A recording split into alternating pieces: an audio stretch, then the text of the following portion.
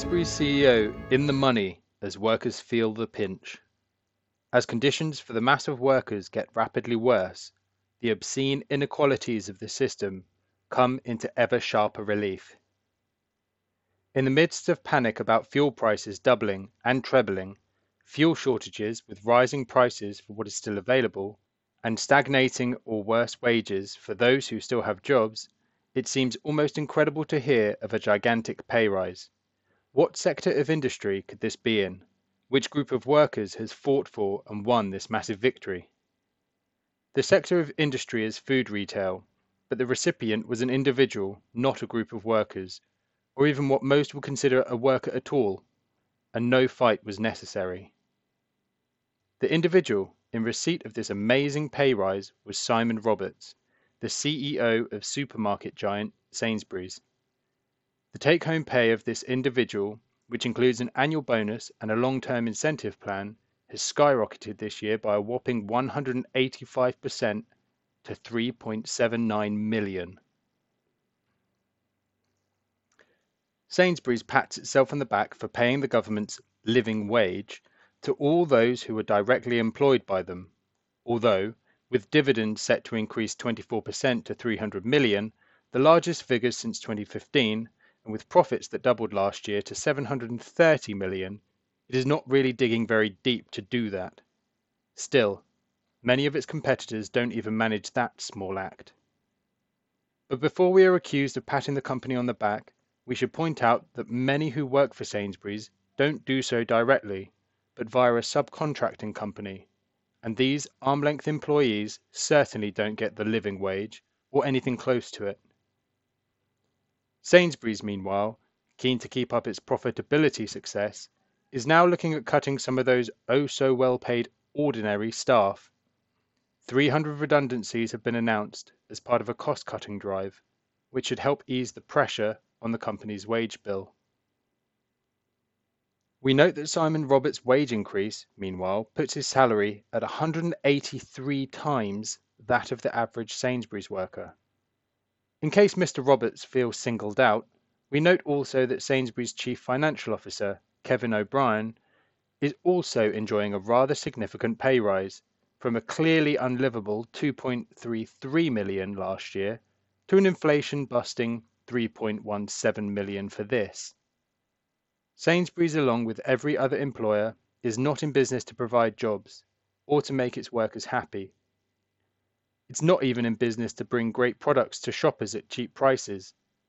Its sole aim is to make maximum profit, and if that means lowering the price of one thing while upping the price of another in a constant PR marketing-driven pricing merry-go-round, if it means publicly trumpeting an increase in wages for low-paid staff, and then quietly offsetting the cost by cutting the total number of employees, then that is what it will do.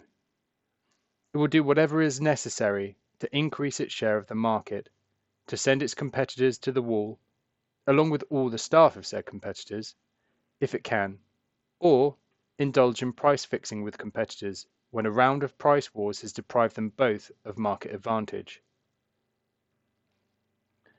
This is the nature of capitalism, and the likes of Simon Roberts and Kevin O'Brien are the captains who steer these companies on behalf of major shareholders, and ultimately of the 0.001% who really rule full-grown imperialist societies.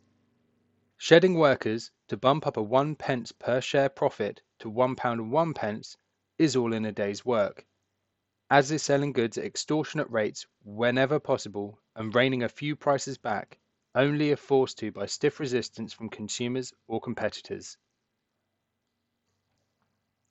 How do workers escape this downward spiral?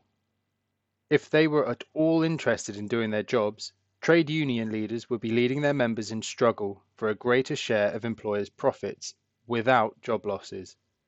But most trade union leaders have far more loyalty to the social democratic, i.e. monopoly capitalist aligned, Labour Party than they do the interests of their own members.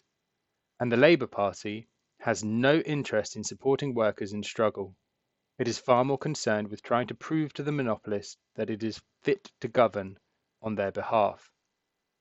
If the Labour Party supports workers at all, it is only those from the top layer, those who enjoy the lion's share of crumbs falling off the monopolist's overstuffed table, crumbs taken from a banquet of imperialist global loot.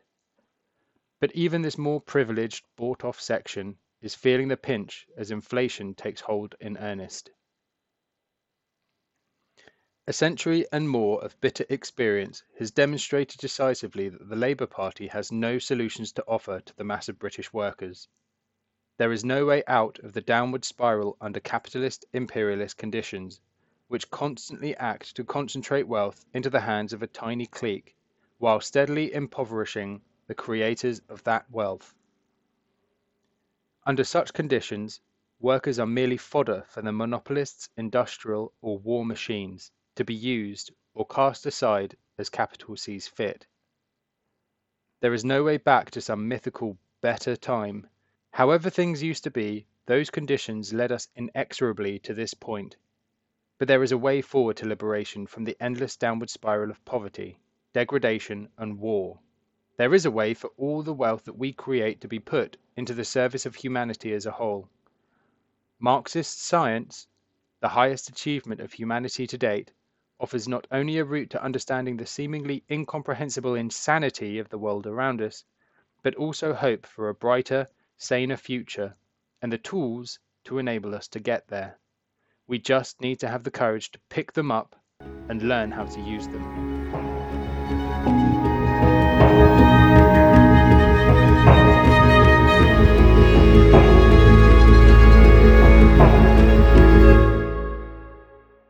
Thanks for listening to Proletarian Radio. We aim to bring you the best Marxist analysis on current affairs, revolutionary history, and theory. Do like, comment, subscribe, and share our content to help us reach the widest possible audience. We are a small organization with limited resources, and we need worker support if we are to grow and fulfill our mission. If you are able to make a one-off or regular donation, no matter how small, please visit our website at thecommunists.org and register as a supporter.